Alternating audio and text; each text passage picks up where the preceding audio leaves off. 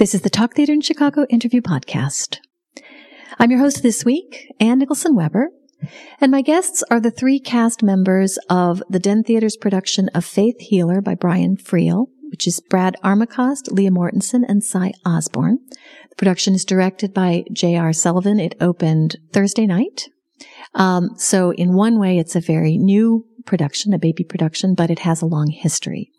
So maybe the place to just begin is to set that up. And Brad, maybe you could just tell us about what went before? Well, we came together in 1995, the three of us, and my wife, Cynthia Judge, and at the old Lakeview Jazz Club, renamed the Turnaround Theater because it was a bus turnaround. J.R. Sullivan, Jim Sullivan from Rockford, New American Theater, he founded New American Theater, directed us.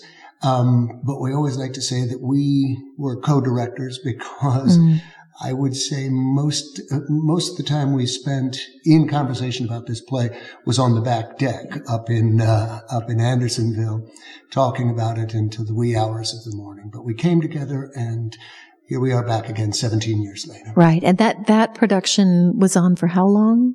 And had a few afterlives, right? We did. We ran that for 4 months and could have run it. Frank Galati once said that we should keep doing it in this small theater and make it like an exclusive French restaurant. Right. Only seats 10 tables a night. And you book it months ahead, right? Months ahead. Right.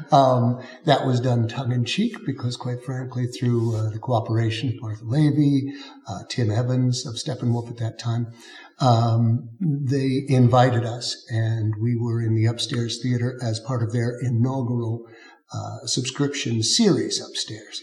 So 4 months at the Turnaround. We could have run it much, much longer. We just decided we had lives and wanted to move on, and then we're so grateful to be asked to do it at Steppenwolf, which gave it another couple of months life. Right, at that right. point.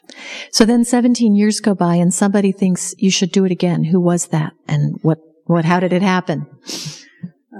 It was Brad, but I think all three of us, I know, over the years we talked about wanting to revisit it. We were all, I think, especially me, too young for the roles at the time, and we're all in a much more appropriate age bracket now. Right. And I think we even knew then that were we to be able to remount it, it would be a remarkably fascinating experience to come to it with so many years of life experience under our belt. Maybe we should backtrack a little bit. And Cy, would you mind just describing the structure of the play, which is somewhat unusual? Sure. This is a play in 4 monologues. The first one belongs to Frank, who is the faith healer of the mentioned title. The second one is his wife, Grace, and there's an intermission. The third monologue is Frank's manager, Teddy, and the final monologue is Frank's. Coming back. So you as Frank both open and close. Yes. The parentheses around the show. So one of the things I'm interested in talking about is how you rehearse when you're never on stage together. In some ways, these are as you characterize them, monologues, obviously they are, but they add up. They're all the same play. They all need to relate, and I would think, need to make decisions as an ensemble, and the director needs to. The beauty of this play is that you can rehearse it on your own. You can do it in the forest preserve, you can do it in your bathroom, you can do it in your backyard. Then we had the opportunity of having the director back in town, and he pulled it all together within a 3 rehearsal period. Just literally 3 days. Correct. Wow. Mm-hmm. So, because you can be totally prepared, you don't have to do scene work. You don't have to. But I would say one of the fascinating things from the production 17 years ago was the fact that even though they are monologues, even though you're out there in isolation, when people would approach me, 5 years ago, 10 years ago, and they said, "Oh, that play you guys did," and I said, "Well, yeah, it's great, it's lovely monologues," and they said, "Well, no, you," and they would describe scenes where sometimes the three of us were on stage together, and you guys should have won ensemble for that. Forgetting the fact that we're You're never on on stage. at the Right. same time. And my son and I and my wife were having lunch this afternoon. My son Evan said, "This is amazing. I could see you guys together. I can see, and it's that's Brian Friel. That's the magic of Brian Friel." And I would love to add a footnote onto that. 17 years ago in the little space, once the play began, we were all stuck there backstage. We could not leave, even at intermission. Uh-huh. And so by virtue of necessity, we would listen to each other, right? Mm-hmm. And what then happened is that became part of the experience. Here we are now, and I have the ability to leave, but I don't want to, because part of my coming on as Grace is hearing Frank for 25 minutes and listening to what he is saying. In other words, we are in a way acting with each other, even though we're not on stage together. Right. And we're backstage supporting each other as well, just by our presence. Mm-hmm. Mm-hmm. Well, I mean, for the audience, one of the, I can totally understand, Brad, why people remember it that way, because essentially each of you tells a story, a 20-minute story, more or less, about Teddy's a little longer. About the same incidents from different perspectives, with often conflicting viewpoints about what happened. So for the audience, we're sitting there, we hear the story once from Frank, then we hear it from Grace, then we hear it from Teddy, and we're hearing things that line up, that are the same, and then things that are not. And you're all three telling a story that belongs to the three of you. It's events that happened to all three. I tell friends who see it, I say to them sort of jokingly, try and spot the lies. Right, right. Well, so that was one of my questions. So we're sitting in the audience and we sort of take it on faith the first time we hear Frank tell about some of these incidents. Then Grace comes on, and even from the first moment she opens her mouth, she contradicts some of the impressions that Frank had given us about who she is, just even by her accent, for instance. Then Grace goes through and tells the same incidents, and there are things that are exactly the same and things that are absolutely different. And then Teddy tells a third version. So we're trying to decide after this, once Grace has shown us that we can't trust Frank, now we don't know if we can trust Grace, right? We know that there's a lot of subjectivity going on here. But here's my question. Do you need to decide, the three of you as actors, what the real story is or not? I think no. Uh-huh. We, as characters, lie because we have to. It's necessity. Mm-hmm. Getting through life. Life is messy and life is never convenient, particularly for Frank.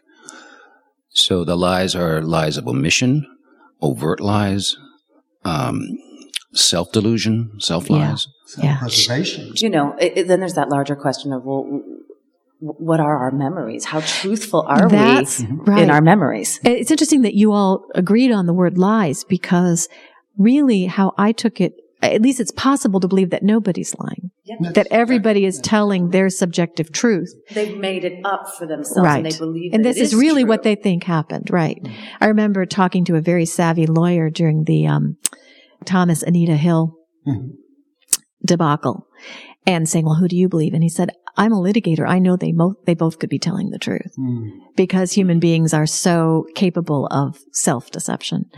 So this play, I think, is very much the other interesting thing about this play is that there's a central event that is related. It's teasingly played out, and it climaxes at the end. But it's under the same principle of, if 3 or 4 people watch a car wreck from different angles, you'll have 3 or 4 completely different stories. Right. Different truths. Right. And it wasn't, I had the opportunity to direct the play a couple of summers ago out at College of DuPage, Buffalo Theater Ensemble. And it wasn't until I took off that Teddy hat, having lived and loved this play for close to 20 years, it wasn't until I removed that Teddy-centric hat and looked at all 3 characters simply out of necessity. You can't direct a play from one angle. It wasn't until I had that opportunity that I had revelations, because everything was seen through Teddy's glasses. Right. And now I saw where Frank, both kindnesses and curses from both Frank and Grace, which I had never seen and never felt before. Right. Well, now I have to give a spoiler here. So anybody who's listening who doesn't want a spoiler, you can tune out now. I think Frank's character is fascinating because who is he? What we learn is that he's dead. So how has he just spent 2 full monologues talking to us? Do you have to decide anything about that? Do you see yourself as a ghost? Do you just not worry about it? Take it as Friel gave it to you? It's a little bit like Sam Beckett's plays. You're not sure exactly where you are when you begin. Right. And in a sense, you're talking to God, or you're talking to every man, or you're talking to yourself. Yeah. We relate the story as it is played out in the past, and the locations are specific. They're Ireland, Wales, Scotland. But as to where we all are right now, and who you're talking to, is a bit of theatrical magic. Right. So whether you're in heaven or not, yeah. Well, let's talk a little bit about theater that is storytelling. It's so different. Instead of, for one thing, in the theater, usually we're seeing essentially an objective view as the audience. We're seeing events in real time. We're not taking one character or another's perspective. We're just seeing people from outside, unlike film where there tends to be more, I think, the camera allows more subjectivity. But once you've got one person telling stories to the audience, it becomes much more subjective. And that's what allows lies about the past to be told. If we had seen the events enacted, we would know the truth, right? So now your job is much less, well, it isn't to relate to each other because you don't have scene partners except the audience. It's something else. How would you characterize the difference, each of you, of doing this kind of acting as compared to,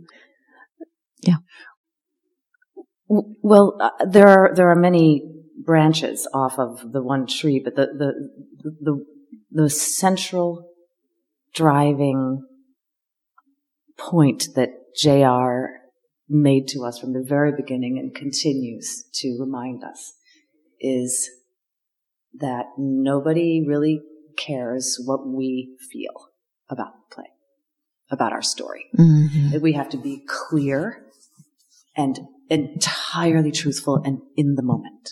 Otherwise, you won't care what I have to tell you. There's another branch is the descriptive quality, right? I mean, Friel's language is so lush and complicated in its imagery.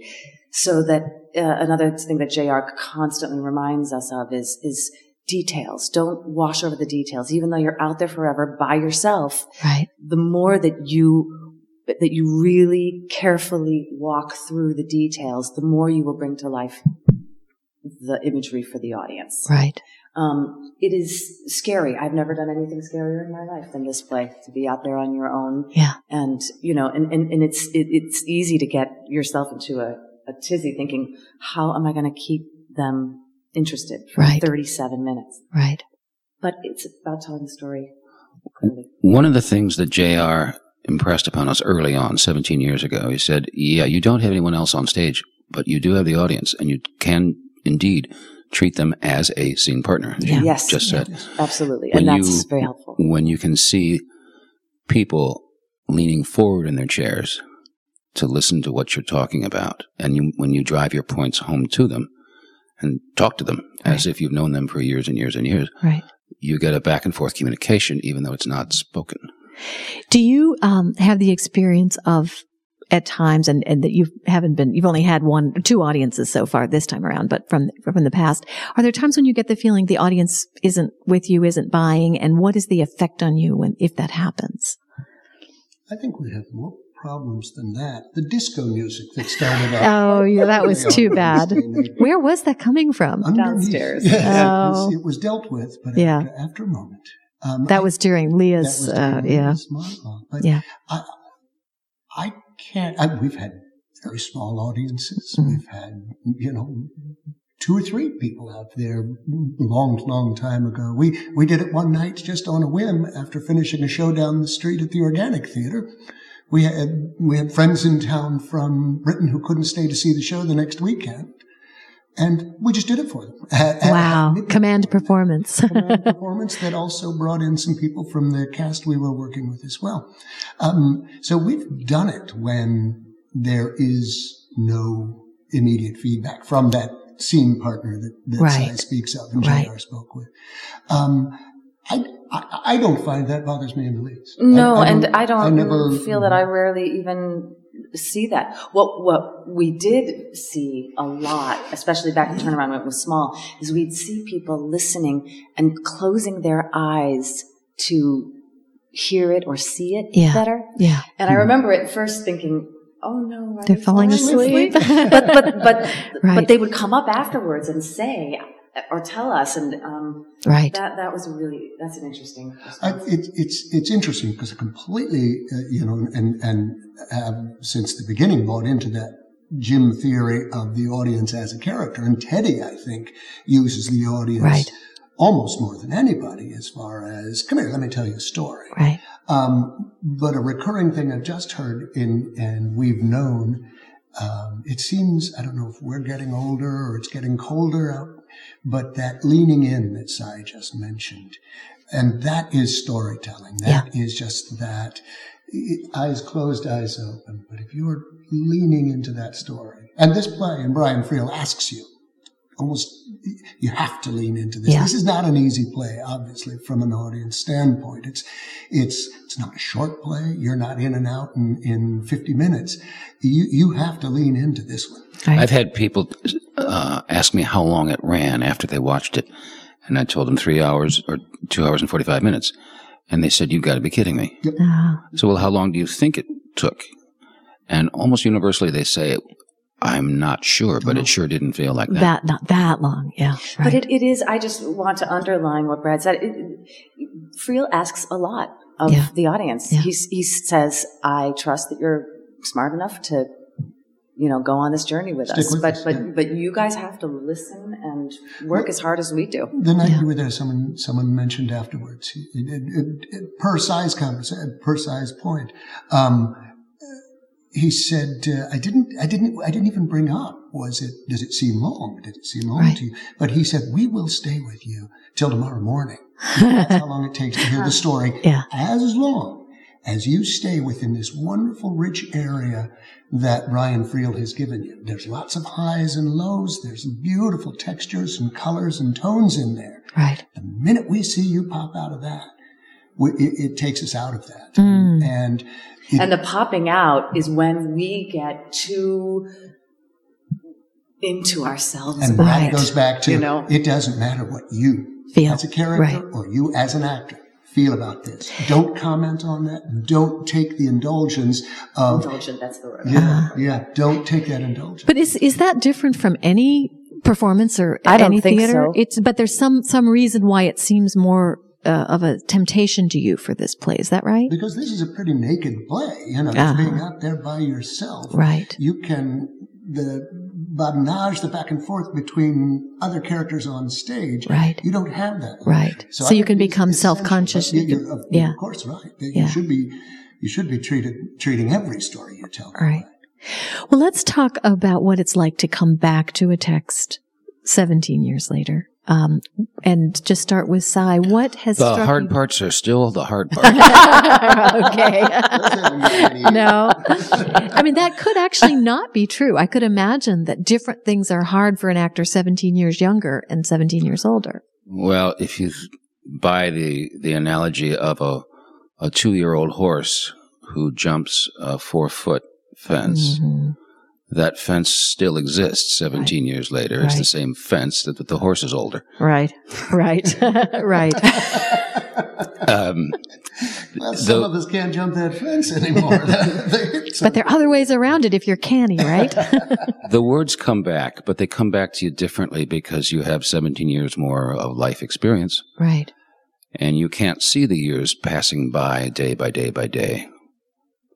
All you can see is that when you've memorized these roles and you perform them, it's different. And you don't know exactly how it's different, but it's richer, and I like to use the term more burnished. Mm-hmm. Yeah.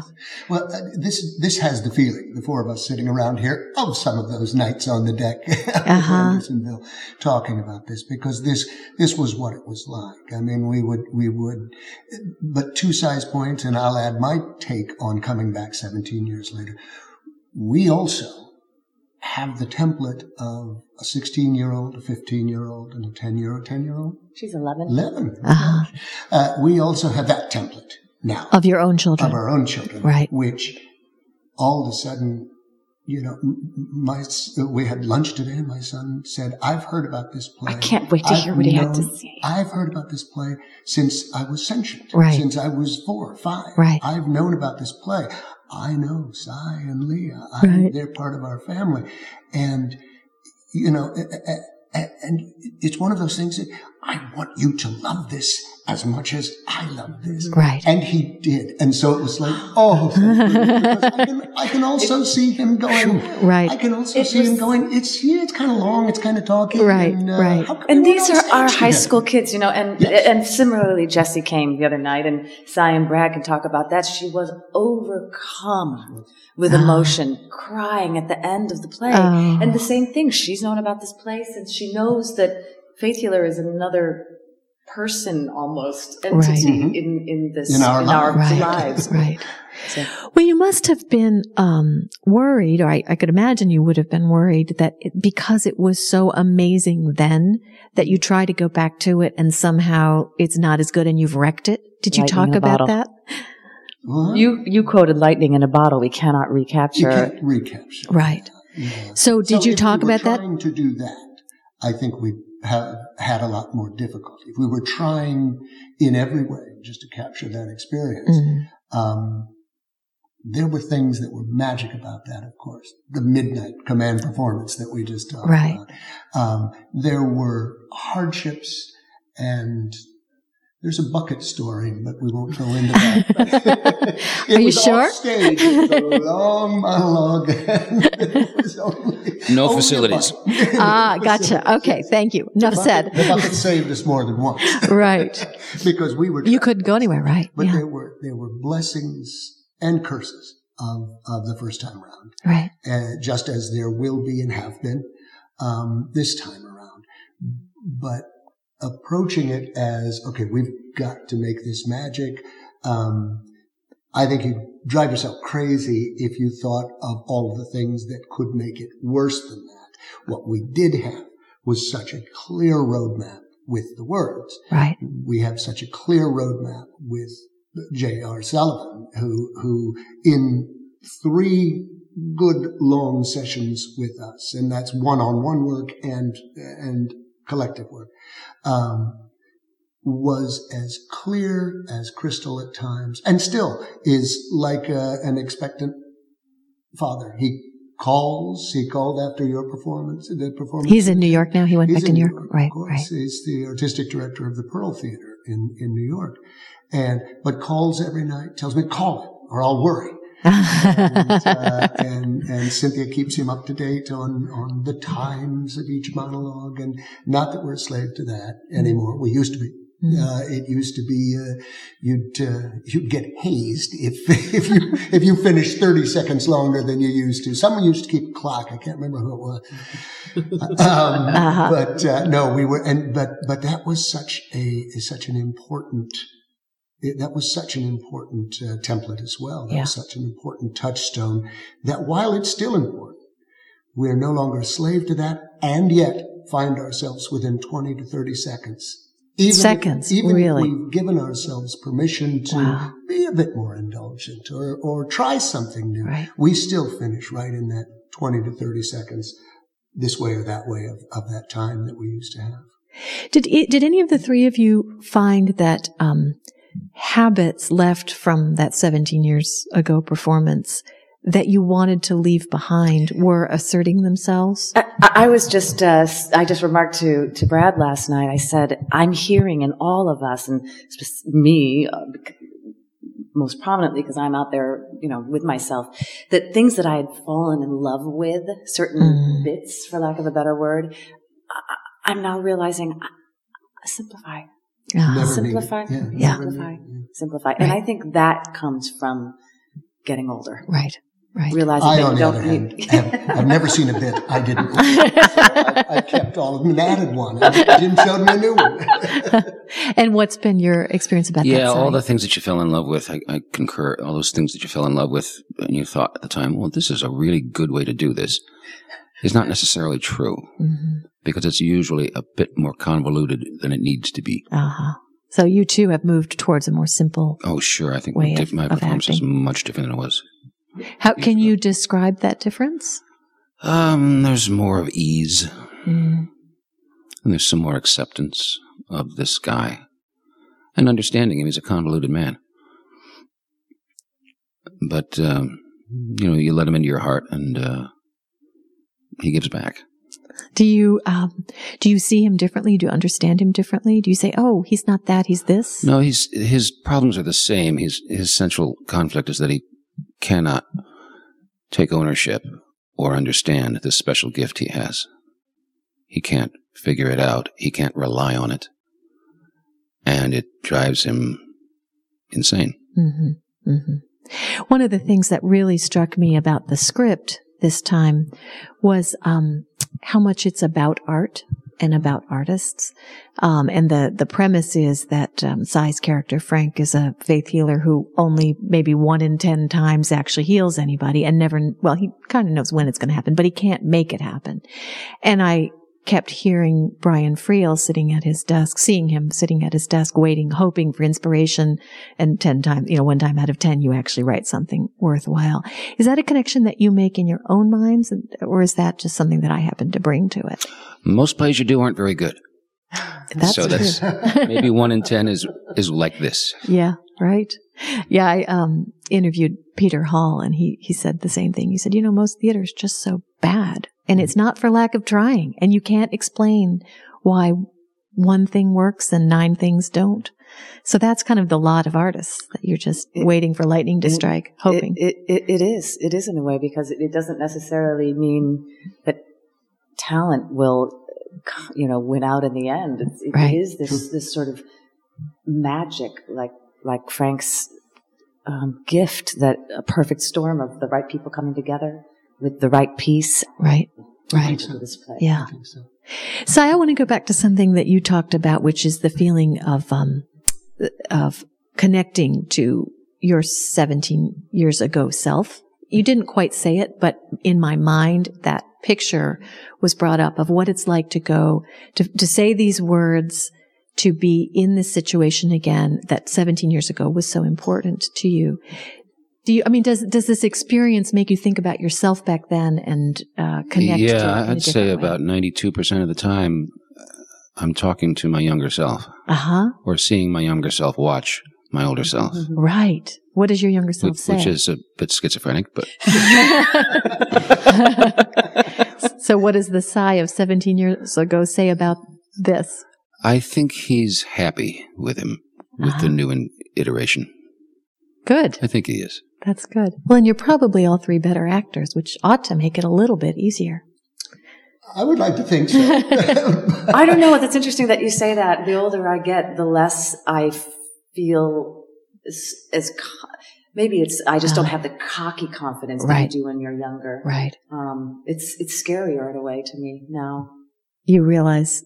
Yeah, because you realize, when you're young, you're like, oh, okay, fine, I'll do a 40-minute monologue. Right. and now it's, who am I to think that I can do this? Right. And yet you're all doing it. And thank you very much for coming to talk to me about it. Thank you. Thank you, sir. Thank you.